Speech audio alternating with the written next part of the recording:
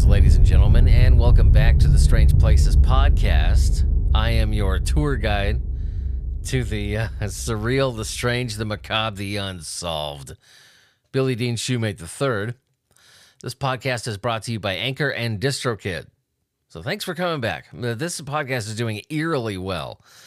I'm beside myself, truly, big time. To the listeners, the patrons who have stuck around this fucking long, it's just, it's amazing. Strange Places is doing better than I ever could have hoped for, and I really do appreciate your listenership. I truly do. Sometimes when you're sitting here doing this at, 6 o'clock in the morning in an empty bedroom, you're like, okay, how is my delivery? How is my research? Am I doing the right topics? There's a million things that are going through your head, I'm not saying you second guess yourself. It's just that you try to make the show as good as you possibly can. And when you see a payoff like this, it's just it's amazing. And I'm really glad that this show is as liked as it is. Pretty amazing. So today, where are we going? I'm thinking we should take a little trip to Hollywood. There was a lot of things that I was going to do this week's episode on, but then I stumbled on something, and this is kind of I guess not to sound clickbaity, this is kind of a top 3 kind of episode. And once I get to this third one, you'll see why I picked it. Because whatever this third one that we get into of this topic here, which you're well aware of after reading the title, haunted and cursed films. See, at this point of me recording it, I haven't named the episode yet, so it's going to be something along those lines. You guys can guess, obviously, what this episode is going to be about. It was going to be about something else, actually, something that we will get to eventually. But I discovered something I didn't know as far as haunted or cursed or cursed films when we get to this third one, and I was like, ooh, I gotta do an episode on this, man. I got to. Hollywood has no share of what am I talking about? See, like I said, I'm recording this at 6 a.m. Brain is not all that functional, so you have to bear with me. God, I cannot sentence today. Apparently, Hollywood is no stranger to mysteries. It has its share, big time. And this isn't the last one that we're going to tackle on Strange Places. No, sirree. Hollywood definitely has its strangeness, its mysteries. L.A. in particular. L.A. has more than you could shake a stick at. You could dedicate an entire podcast to just strange places in Los Angeles alone. And that's not exaggerating. I mean, you really, really can. You can. It's amazing because so many people have moved through LA with stars in their eyes, dreams in their hearts, and most of those dreams get smashed. It's exceptionally rare that lofty ideal of packing up all your stuff, leaving the family farm, and going to Los Angeles, is going to be one of those things that pays off for you and turns into a career and a life. So what I'm getting at is that, yes, LA is the land of the movie star, the city of angels, all these great things that you want to call it, but it's also a place with a lot of lost hope, a lot of mashed dreams. And that can create a lot of strangeness. Now, what we're going to talk about today, as you can see from the title, there are quite a few films that are believed to be cursed, that are believed to be somehow imbued with a negative supernatural energy. One of the most famous examples, which we're going to go into 3 of them that I've whittled it down to. I was going to do an episode about just one, the one that I discovered, but I thought, no, this is too interesting a phenomenon to just talk about one. Even though the third one that we're going to talk about is one of the weirdest things I think we've ever discussed on this show, for sure.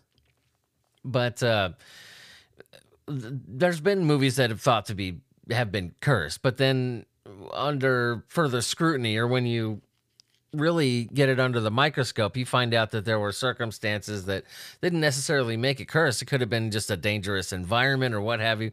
The John Wayne movie, The Conqueror, right? What happens? Half the cast and crew die of cancer because they film it out in the desert where literally nuclear weapons had been tested. The place was extremely radioactive. They found out that John Wayne's death, the deaths of most of the cast and crew were caused by the ionizing radiation in the air. So the Conqueror, I wouldn't say was a cursed film, just an extremely dangerous one. What was that one? It's an old film. It's a really old film. I think this movie is pre-Metropolis. I should have done my research on this because I knew I was going to mention it. What was it? It was Noah's Ark. There it is. Found it. 1928. An actress and numerous crew members, are injured and killed on the set of Warner Brothers' Noah's Ark during Michael Curtis's filming of the Great Flood scene. Rumor is that many extras were killed. Even this has never been substantiated. The flood scene, you can see in the film. I mean, it was very violently done, not very safe. They didn't have a lot of regulations on the set. They just kind of fucking willy-nilly did it. And you can see people on the film struggling to get out of the water, people drowning in the movie. And a lot of people, thinking that film was truly cursed, but, we find out later that it was... a lot of things were overlooked by the director just to get certain shots that he wanted, created kind of a dangerous set. But these three that we're going to talk about are considered legitimately cursed. Are they? Let's look at them. There's quite a few. We looked at movies like, when I was doing research for this, I was looking at the Twilight Zone movie, The Conqueror, like I said before. Noah's Ark was one of them. Actually, we mentioned Metropolis just a second ago. That's considered a haunted film by some. The Exorcist was one of them. But just for the sake of time, it's obviously a phenomenon since I found so many. I whittled it down to my three favorites. So these aren't the only three, keep in mind. This is something that's attached to a lot of movies. I just thought that these three were the most interesting because when I think curse, and I think that we've made a very good case on this podcast as to curses being real. So that's not the discussion here right now because that's something we've already discussed, right? Go back and listen to the Cursed Things episodes, to really listen to that portion of it. But I think we've made a pretty damn good case as far as curses existing, technically. Technically what a curse is. And when I think curse, when I hear curse, I want to see a bizarre serendipity. I want to see a selectivity of the misfortunes that befell the people involved. You know what I mean? There has to be a certain level of, like I said, selectivity. Only the firstborn dying during the Passover. You know what I'm talking about? It has to just go beyond, a bunch of people had a really bad few months on set. Some people this, that. No, I want it to be more specific. And these three raise an eyebrow. The first one being probably the most famous of all movie curses, Poltergeist. When you mix a daughter who communicates with spirits living inside a TV set, backyard that becomes a swimming pool of muddy skeletons, a wolf beast demon, which was probably my favorite fucking ghost ever on film, scared the shit out of me, still does, that lives in a closet, and Steven Spielberg's pure grade A genius.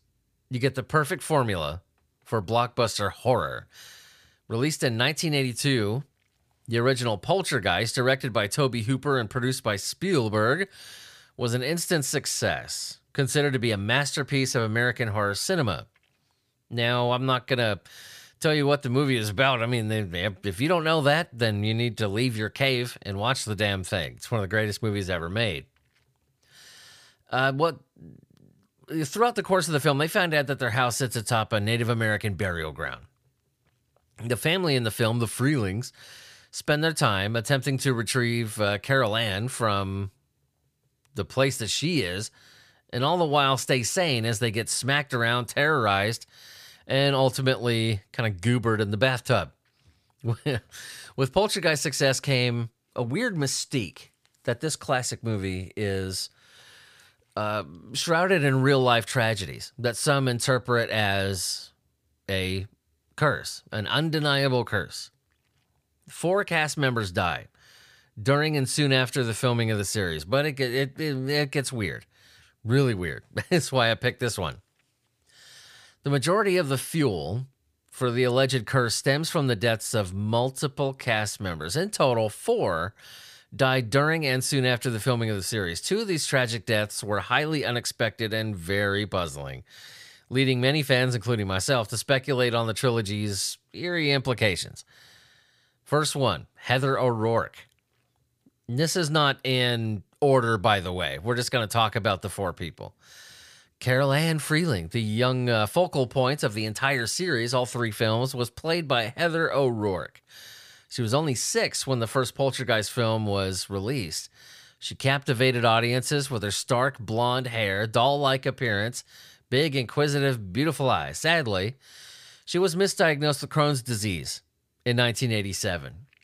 The following year, O'Rourke got ill again, and her symptoms were casually attributed to the flu. A day later, she collapsed and suffered a cardiac arrest. After being airlifted to a children's hospital in San Diego, O'Rourke died during an operation to correct a bowel obstruction, and it was later believed that she had been suffering from a congenital intestinal abnormality. This happened while they were during the filming of Poltergeist 3. And a lot of people comment on how Heather O'Rourke looks in the film. She's very puffy, almost kind of bloated looking. And my cousin, Audrey, has Crohn's disease. And when you got it bad, when they're really, really working on your ass, some of the medication that they give you causes your face to puff up and your body gets quite emaciated. So you get extremely thin, but your face gets bigger, wider. And that's what Heather O'Rourke looked like. It's really sad to watch because I know what the effects of that medication does, and it's terrifying. She does not look well. So that was one of the 4. Dominique Dunne. Dominique Dunne, who played the original older sister, Dana Freeling, met an equally tragic and unforeseen fate. 1982.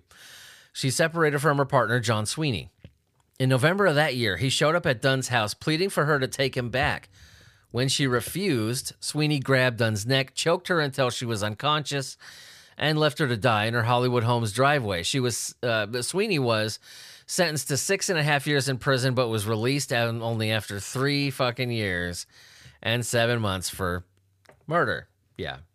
The other 2 cast member deaths, while very unfortunate, were not as unpredictable or mysterious, some say.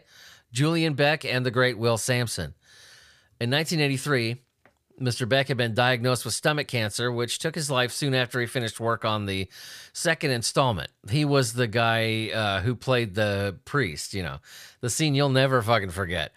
Oh, man. And when he shows up at the house in the rain, remember that? Oh, that was creepy, man. That scene fucking bothers me, and he did such a great job when he's asking to be led in the house. It gives me the willies, man. That was such a good scene. Very well done. The stomach cancer took his life soon after he finished work on that film. The same movie was met with further tragedy after Will Sampson, who played Taylor, the Native American shaman, died after undergoing a heart-lung transplant, which had I'll tell you straight up, has a very, very slim survival rate. But that was one of the only strange things that happened on the set. Cast deaths were not the only agents of the curse's said proliferation, as other peculiar and creepy legends surround the film franchise to this day. Jo Beth Williams, who played the mom, Diane Freeling, in the first 2 films, claimed that Spielberg insisted on using actual human skeletons as props in an attempt to save money. At the time, I know it sounds weird now, but at the time, they actually were cheaper than plastic skeletons. Williams's claim has never been verified, but it persists to this day in the lore surrounding the film's curse. And a lot of other people who were involved with the film are very kind of cheeky about it. They're not as forthcoming as Diane Freeling about the real bodies used in the film. Finally, in an effort to further creep out everybody, Samson, the real-life medicine man who passed away due to circumstances mentioned a second ago, performed an authentic exorcism believing that the set was evil. After shooting wrapped up one night, one could only imagine how this made the other cast members feel. But Will Sampson, full-blooded Native American, he sensed something off on the film set, something not quite right. He tried to bless the set. And it was often reported that he was just afraid of working on the film. He said something was attached to it, and nobody could convince him otherwise. Really, really, really strange. And we'll discuss these. We'll go over these first three first, and then we'll kind of dive deeper into them. Or would it be wiser to do them one at a time as we talk about them? I don't know. Think, Billy. We're rolling. Okay. We'll do a Reader's Digest dive in, and then at the end, we'll do the big dive ins. How's that? Well, let's keep this entertaining. Keep this fun to listen to. Let's do the three, okay? And then we'll kind of dive into it. The second film that's on my little list here is The Omen, one of the most haunted film productions ever. A summer came to an end in 1975. Production began on one of the more well-known entries in the horror film canon, a chilling portrayal that depicts the foretold arrival of the Antichrist and the inevitable end times. The Omen came hot off the success of The Exorcist, a frightening, devilish adaptation that had changed the landscape of the horror movies for freaking ever. This one often gets touted above The Exorcist. You'll see The Exorcist and The Omen kind of fight for, the place of the scariest film ever made. In my opinion, The Omen is scarier than The Exorcist, really. Yeah, but, that's just my opinion. The Exorcist it was a monstrous hit. Huge. To this day, it ranks as one of the top grossing horror films ever, having earned over $232 million in revenue. It also earned a staggering 10 Academy Award nominations, which included Best Picture, Best Actress, Best Actor, Best Supporting Actress, Best Director. With this kind of success, it seemed like The Omen would be a surefire hit too. Producer Harvey Bernard had counted on that. What he might not have expected, though, was a strange set of occurrences that would string together and earn The Omen a reputation as one of the most cursed productions ever. Even when The Omen was just an idea floating around the Hollywood stratosphere, Bernhard had received a grave warning, actually. According to the Los Angeles Times, an advertising executive named Bob Munger, it's hard to say for some reason today, Bob Munger, had approached him with an idea involving the Antichrist. Munger pitched the concept with caution. Bernhard said he warned us that he thought the devil did not want us to make this picture. In later interviews, both Munger and Bernhard recalled how they predicted the curse in these early moments. Munger recalls his words of warning. I said, if you make this movie, you're going to have some problems. If the devil's greatest single weapon is to be invisible and you're going to do something which is going to take away his invisibility to millions of people, he's not going to like that. Bernhard recalled the devil was at work and he didn't want that film made. It may be. The trouble ignited, this is a weird one. The trouble ignited before the film even started production.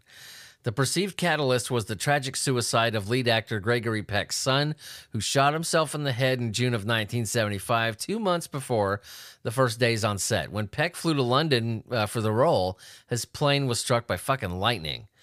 A few weeks later, executive Mark Neufeld boarded a flight from LA. His plane was also struck by lightning, and he referred to the experience as the roughest 5 minutes I ever had on an airliner. In fact, the roughest 5 minutes I've ever had as a human being on this earth. Still, production on The Omen kind of lurched forward. Bernhard, he started wearing a cross on set. He was that kind of freaked. At one point, the team had hired a small plane for a little bit of aerial filming, but the vessel was switched over to another client at the last minute. The plane reportedly crashed on takeoff, killing everybody on board. More ominous circumstances seemed to plague the production. Newfield, whose plane had already been fucking struck by lightning, was staying at the London Hilton with his wife. The building was bombed by the Irish Republican Army in September of that year. As filming rolled on, so did more and more disasters. Yeah, we're still going. One particularly chilling zoo scene had a group of wild baboons reacting violently to Damien's presence. According to director Richard Donner, or Dick Donner, whichever, he's the guy that directed The Goonies, actually, and Nightmare at 20,000 Feet. He's been around. He directed Superman. This guy's a heavyweight.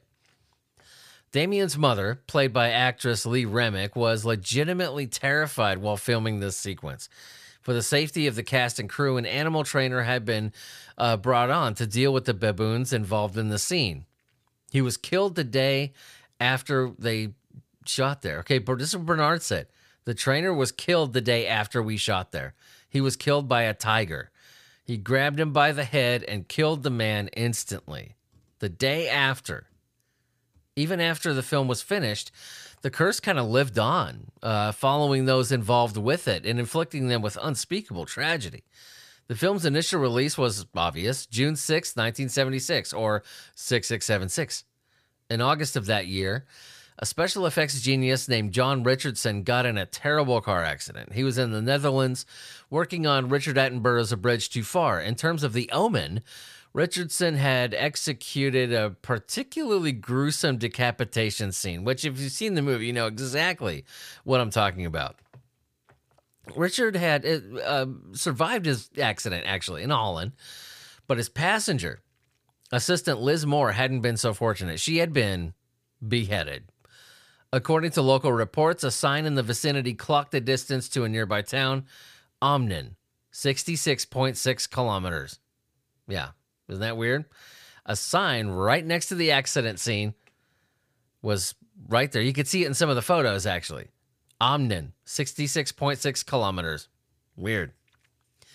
One of the film's stuntmen, Alf Joint, also went to work on A Bridge Too Far. He wound up in the hospital after one of his stunts went very, very wrong. In one sequence, he was simply meant to jump from the roof to an airbag, but he didn't seem to fall abruptly and strangely. When he woke up in the hospital, he claimed he was pushed. And what became of Harvey Stevens, the young boy who portrayed Damien? He seemed to have completely vanished. Back in 2001, AMC premiered a 90-minute documentary called The Omen Legacy. The piece rehashed many of the aforementioned stories and included interviews with the original cast and crew. Stevens, nowhere to be found. I saw him 9 years ago, Bernard said at the time. He was handsome and a wonderful boy. He was tall and he was rather beautiful. It was the only picture he ever made. Kevin Burns, an executive producer for the special, even went as far as to hire a private investigator to get a hold of the former actor. I'm sure he's still around out there. We really tried to find him. He's not missing, by the way. In fact, he actually returned to acting in 2006, right back to where his career started. He played a small role in the remake of The Omen, which starred Julia Stiles and Liv Schreiber and was released on 6606, remember? As far as we know, nothing out of the ordinary happened during the production of the reboot. The quietude begs the question, of course. Is the curse of The Omen real? Was it all coincidence or just a case of bad luck? I suppose only the devil himself knows. Right? Another one that we're looking at, the one that I said I kind of stumbled upon, discovered, the one that made me want to do this episode in the first place. I did not know about this one, and it legitimately freaked me out. So if you don't know about this one either, we're going to learn some shit. This is a movie called A Tuck, or a screenplay, because the movie never got made and probably never will. But it still counts, and I'll tell you why. Facts and theories about a tuck, A-T-U-K. Still can't pronounce that. Let's just call it a tuck. It's a cursed script that supposedly killed every single actor that was attached to it. Now this is gonna open your eyes a bit, man. This raised an eyebrow for sure. Really, this one freaked me out. Curse movies exist. Some people say, a lot of people say, especially after this one, though few of these scripts tend to capture interest quite like Atuk. Ask anyone who's been in the business. They'll likely have some insane Atuk stories, more than likely. The unproduced screenplay had been floating around Hollywood since the early 70s.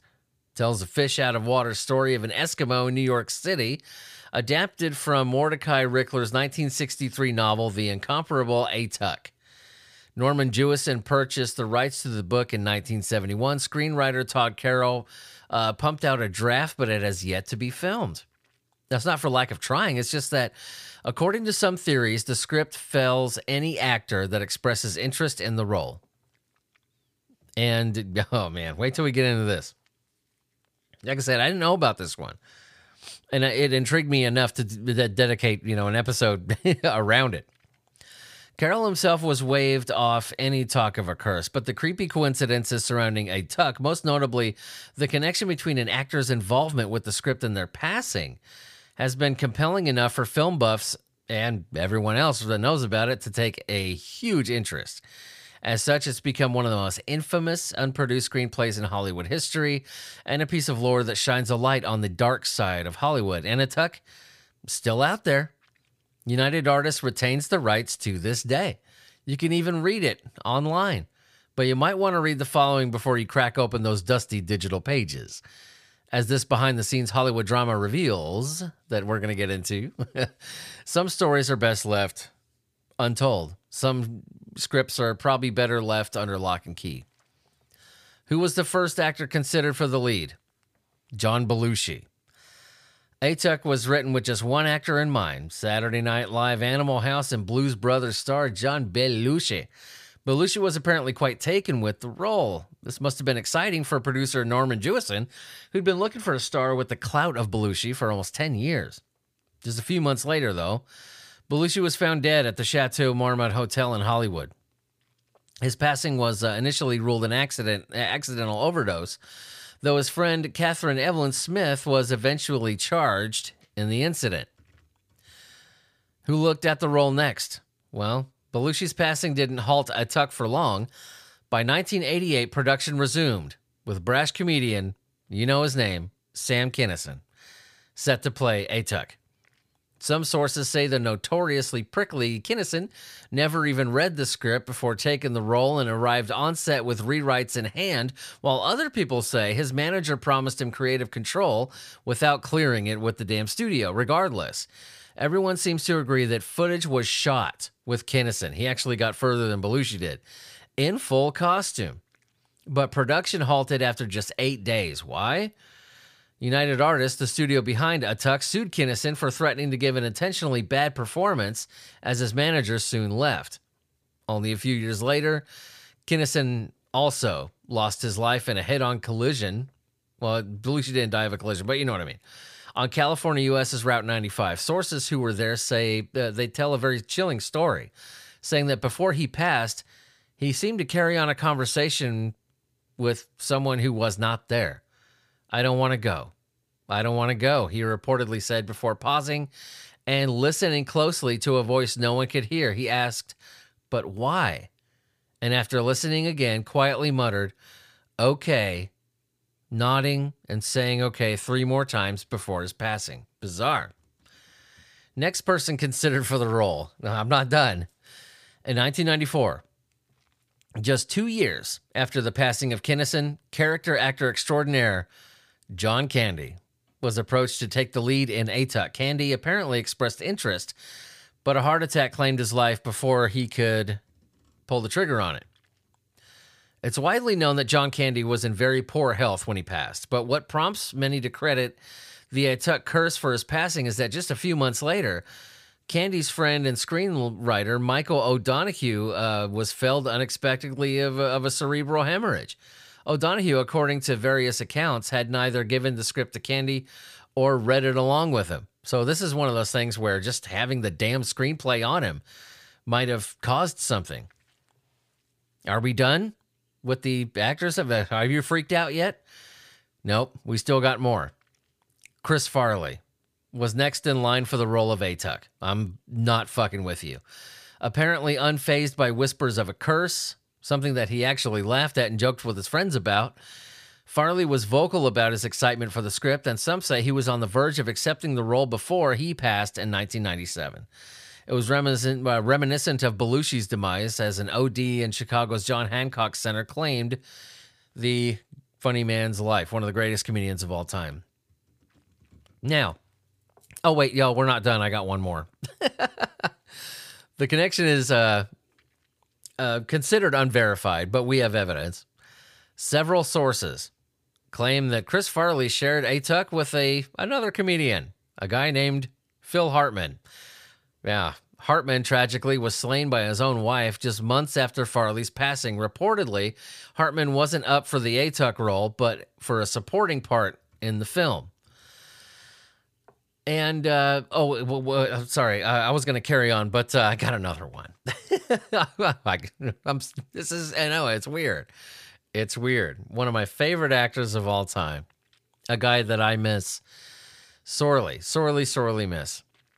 A guy that I think about and just puts a smile on my face. An actor that I really, really miss.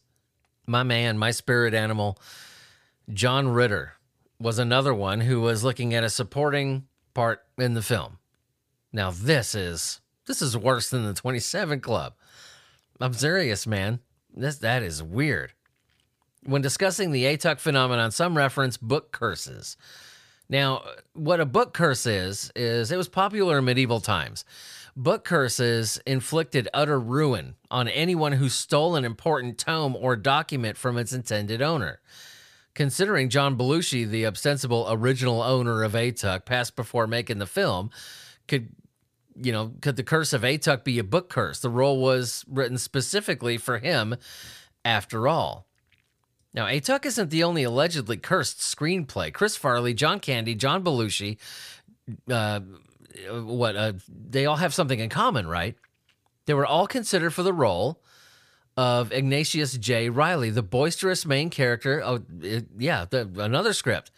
I'm looking at this here. Chris Farley, John Candy, Belushi. Chris Farley, too. Oh, I did mention him. John Candy, Belushi. I don't see Kinison. Kinison is on there. Yep, Sam Kinison. What the hell? I didn't see this earlier. They were all considered for the role of Ignatius J. Reilly, the boisterous main character of A Confederacy of Dunces. The screenplay, adapted from John Kennedy's Toole's Pulitzer Prize-winning novel, had been in development since 1980. As in the case of Atuk, the project remains on the shelf. I gotta admit, that one got under my skin a little bit. That's too bizarre, isn't it? So now that we're looking at this, I think we have established on this podcast that curses are indeed a thing. Now, what made these curses filmed? What made these films cursed? Wow. Either too much coffee or not enough. What made these films cursed? Was it Steven Spielberg using actual human skeletons during the making of Poltergeist? Did it stir something up? When Will Sampson tried to bless the set, he said, he obviously blessed it for a reason. He felt that there was something very dark and very evil lurking around. Then we get into weirder territory. The Omen. Was The Omen cursed? I don't know, but I would not make a film that tackled that kind of subject matter, right? It's just, I don't know if I would use the word taboo. Maybe I just can't think of a word, but that's just maybe the devil, right? It's just something maybe you shouldn't fuck with. Because The Exorcist had some similar circumstances going on there. The Conjuring, The Exorcism of Emily Rose. I mean, I ran into all these films that are supposedly cursed before I settled on these three. There's a lot more than Poltergeist, The Omen, and Atuk. A lot more. But messing with demonic forces like that, right? Somebody saying, I believe in my heart of hearts, the devil does not want this movie made. Then why'd you fucking make it? Right? You're kind of inviting that kind of stuff in. I'm a Christian. Does the devil exist? Yes. Yes, he does. I do firmly believe that he does. And in the Bible. I'm not trying to push anything on you. I'm just telling you what my beliefs are and what my doctrine states, right? I'm not trying to sell you on nothing. I love you all, regardless of your religious beliefs. As far as, what my religious beliefs state is that Satan is the god of the world. He has the ability to create great signs and wonders to sway people away from God. He has been basically given the authority to do this, to test mankind. Now, listen to those words, very specific words, to create great signs and wonders to sway people from God. So a being this powerful, that's something I just would not want to play with at all. Is that what caused the curse of the omen? Possibly. Now, Atuk, one that really gets to me. That freaked me out when it just kept going on and on and on, didn't it? It was weird. But then I look at aside from Phil Hartman and John Candy's buddy, what was similar with all these actors that they were looking at? Is this truly a curse, or are we looking at something else here? We're looking at guys who lived fast and hard. John Candy a little bit, not as much, but guys who were overweight, extremely overweight, but known to be very, very energetic overweight people, poisoning their bodies with either, too much food, the smoking, the alcohol, the drugs in a lot of their cases. Sam Kinison, being one of them. I know it was a car accident and he had just recently gotten clean, but you're dealing with guys who were living very fast. John Ritter, and there are going to be exceptions. John Ritter was definitely not one of those guys. But the main role for Atuk was needing somebody very Belushi-like, wild, crazy, a little bulbous, overweight, That's why they wanted guys like Chris Farley, Sam Kinison. And just looking from a health standpoint, I'm a big guy, right? I am. I'm a large mammal. And I was myself. Had issues with drugs in my past. I've been clean since April of 2006. And when you're... who was it? I think it was actually Phil Hartman himself that put it the best. No. Actually, it was Tom Arnold. He was talking about Chris Farley. I think it was on Howard Stern's show. He was talking about Chris Farley. And he said one of the most brilliant things that I've heard regarding this. Tom Arnold said, you can't be that overweight and be a drug addict. That is spelling complete and utter doom. You need to pick one. Either be overweight or be a drug addict. If you're both, then you are a walking time bomb. And that's what these guys were. Belushi, Chris Farley. I'm not making fun of their weight because I'm fucking fat. Why would I make fun of them? Their lifestyle choices, all that, they were, extremely unhealthy on top of it. Being overweight is unfucking healthy. And as energetic, as crazy energetic as these guys were, Sam Kinison, even him too. They were just, I don't know where the fuck they got this energy from. And I don't know how Chris Farley was able to physically do some of the things he could do as big as he was, doing fucking cartwheels and shit. Remember? He was so physically limber for his size. It was amazing. John Belushi the same way. But you can't do things like that to your body and be that overweight. It's a recipe for disaster. I know this because I'm overweight. And it's really hard on your body. And Atuk was looking for a certain kind of actor to do this. Is it any surprise that that these actors that they had for Atuk all died? Very big, very unhealthy men. That every actor who has gotten this has passed.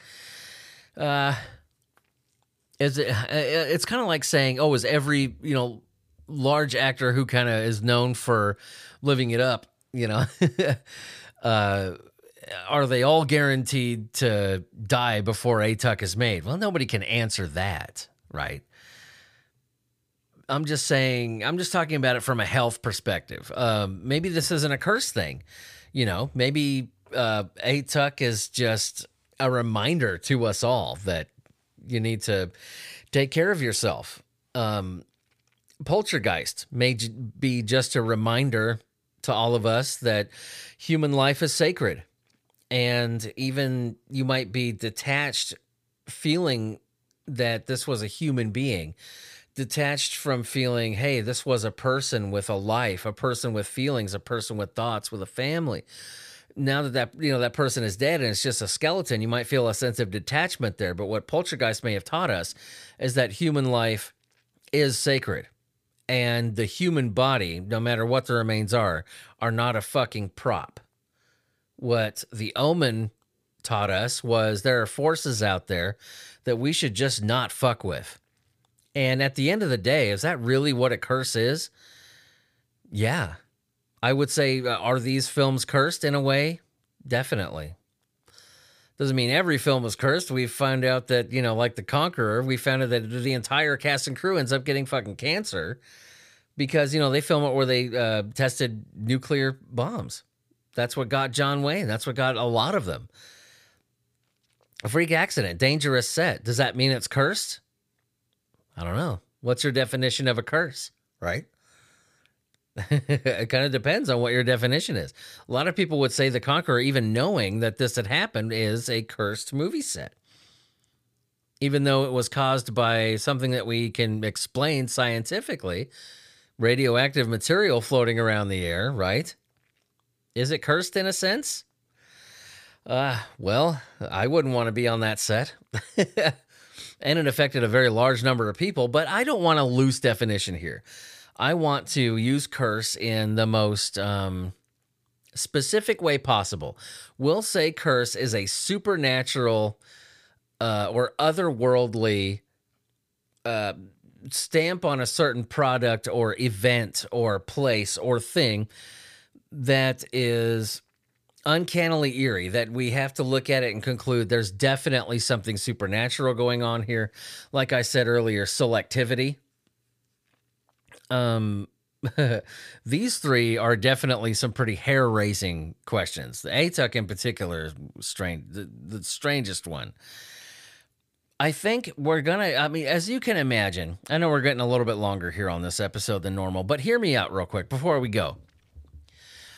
You know that, thinking about this, right, we're going to get to the point on the Strange Places podcast where we're not going to be able to say, hey, this is legit, hey, this is debunked, hey, this merits more study, because we're going to start getting through all of these really well-known and famous strange places. We're going to get to things that eventually we're going to get to things on this podcast that nobody has evidence for, right? And we're going to get into people wanting to share, their own stories and stuff like that. I can't debunk or prove something that, isn't one of the big, major, famous ones where you have evidence laying around everywhere. So I'm telling you, going forward, we'll do it when we can. It can't be a thing every episode anymore where we say that, the verdict, right? Because a lot of these things we have no evidence for. And I can't force that, that verdict on all of them. So we're not going to give one to this whole movie curse thing. I think it's really interesting. I think it's definitely possible, but it shouldn't be lumped in as one phenomenon. I think every movie should be tackled as individually. I think every movie should be tackled on its own. Is this thing cursed? Is what's another example? Is The Wizard of Oz a cursed film? Is The Poltergeist a cursed film? Omen, The Exorcist, The Sixth Sense, actually, a lot of people said. The Exorcism of Emily Rose. One of the Night Shyamalan films, A Lady in the Water, I think. A lot of weird shit happened on that set. Should we all lump it in and say movies are cursed things? No. They should be tackled on an individual basis. The reason I chose The Poltergeist, The Omen, and Atuk was because these these three examples really, really make me wonder. But if you absolutely want your verdict at the end, obviously this is something that requires much further study. I'm not going to debunk. There's a couple of films. Okay, as far as like movies being cursed, the art of cinema, A film is a cursed thing. Debunked. Completely debunked. That is bullshit. Because not every film is cursed. A lot of people have had glorious times on the set, right? Back to the Future is not a cursed film. Santa Claus versus the Martians is not a cursed film, right? Nosferatu is not a cursed film. Driving Miss Daisy is not a cursed film, you know? Pink Flamingos, not a cursed film. Some of the footage looks a little not really up my alley, right? But not every film is like this. So we can completely throw that out the window. Cinema, a movie, is not a cursed thing. Are there cursed films out there? I'll leave that to you. What's my opinion? In the true sense of curse, I do think that there are some legitimate ones. I don't have evidence, so I cannot say these things are legit 100%. The Omen being one of them. Poltergeist being one of them. Atuk, you bet. Yeah, actually, I'm going to change my mind on Atuk. Like I said, I know we're going over, but I'm having fun here. We'll make this a special episode. How's that? Atuk, I'm not going to lump in with the films that I consider cursed. I really do think I explained it, because they're looking for a certain kind of actor, right? They've been looking for a certain kind of actor from day one. And unfortunately, the quote unquote kind of actor that they're looking for is an unhealthy, fast living time bomb. Now, the other people outside of that, John Ritter, what were the other people? John Candy's buddy, Michael O'Donoghue, John Ritter, Phil Hartman. They had nothing to do with it. And the list of actors, actually goes further than that. I just mentioned the famous ones. That's because they did want, smaller kind of no-name actors, thinking that would kind of dispel what was going on. I do think that Atuk has a genuine explanation, especially after really diving into it and talking about it.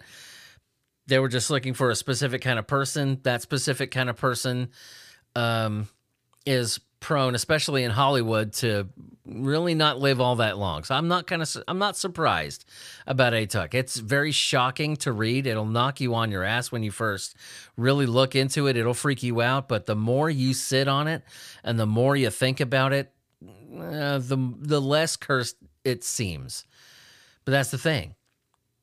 Common sense is something that's lacking in the paranormal and supernatural study these days. It's never used. People want so bad for the thing to be the thing, and they'll overlook the glaringly obvious. I think Atuk can be explained. It's weird, but and it's fun to talk about. But I'm not going to stretch things just to fit my desired narrative. So what do you guys think about movie curses? Did I miss out on one? Do you think movies as a whole are a cursed thing? Are there any movies that you want to discuss? Are there any that you think I should develop? What's the word I'm looking for? I cannot speak. That I should dedicate, a whole podcast to. Let me know. Go on asylum817.com. That's asylum817.com. For all things Strange Places related. All the social media links are there, as well as a link to get to our Patreon account, where you can get everything from bonus episodes, bonus content, giveaways at certain tiers, all kinds of stuff. Little as $1 a month. You'll be helping me out tremendously. Shout out to the patrons, by the way, the Kunkel Homestead YouTube channel, Donald Haynes, David Peterson. I really appreciate you guys. If you're one of those, I got to go directly there instead of clicking links. Go to patreon.com/asylum817. Patreon.com/asylum817. So anyway, guys, I will catch you later. Have a good one. Thanks for listening again. I appreciate you. I love you all. And hope you had fun with this one as much as I did. We went over, but damn it, I was having a blast. I'll catch you guys later, all right? Are we ever going to run out of strange places? I don't think so. Because every town has a strange place, and maybe one day we'll visit yours.